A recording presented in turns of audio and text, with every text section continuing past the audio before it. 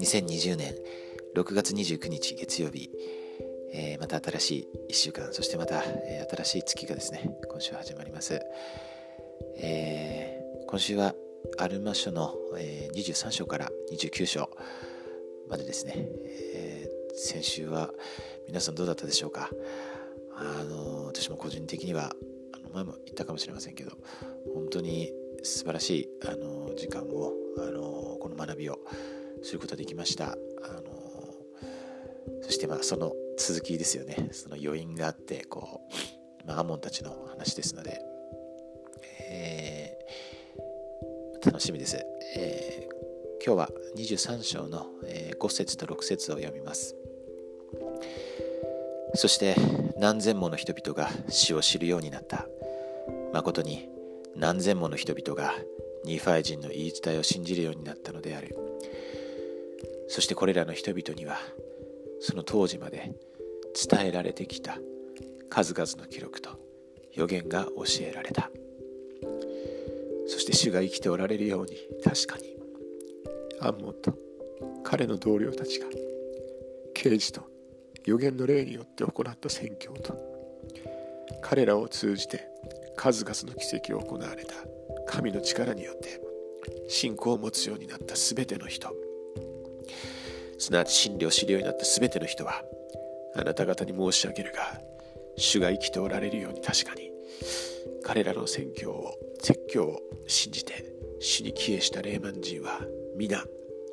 二度と道を踏み外さなかった。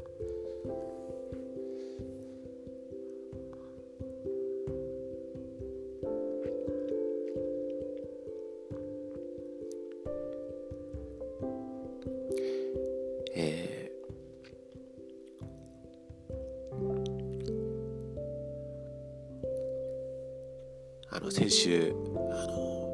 ラモナイのお父さんたちのですね改宗を私たち学びましたけれども、彼らを含めて何千もの人々がこの主を知るようになって、そして彼らの改宗は本当にですね、もう完全だったですね。これ自体がちょっとすごく珍しいことだとは思うんですけれども、本当に素晴らしい奇跡が起こりました。そしてこれモルモンが書いてますけれども、二度とですね道を踏み外さなかった。主が生きておられるように、確かにと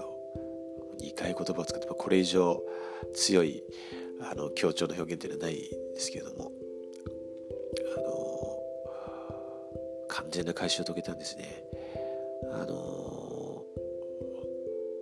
私たちも彼らのように完全な改宗をすることができます。それは本当に素晴らしいことですね。そして、ラモナイ王の、心に主の栄光の光が注がれて、その不信仰というですね暗黒の雲がですね消え去りました。主の光は本当に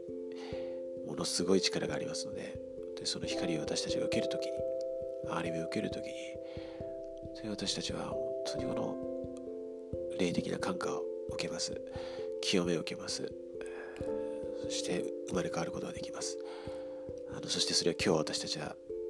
することができます。そしてそれは本当に主は望んでおられます。物申しは真実です。そして神様は生きておられます。私たちが、主の栄光にひたすら目を受けるときに、本当にその栄光の光は私たちを照らします。そして私たちに大きな影響を与えます。そして私たちはさらに清く、さらに主に近づき、主のようなものになることができるということを心から明かします。それが福音です。救い主が生きておられて、私たちのメシアであること、救い主、贖い主であることを心から明かします。主が大いなる栄光を携えて、そう遠くない将来にですねこの地上を訪れられるということ、そして私たちはその準備をしているということを心から明かします。今日一日私たちが素晴らしい一日を送れますように、そして、主の御心を本当に知るだけでなく行うものとなりますように、イエス・キリストの皆によって祈ります。アーメン。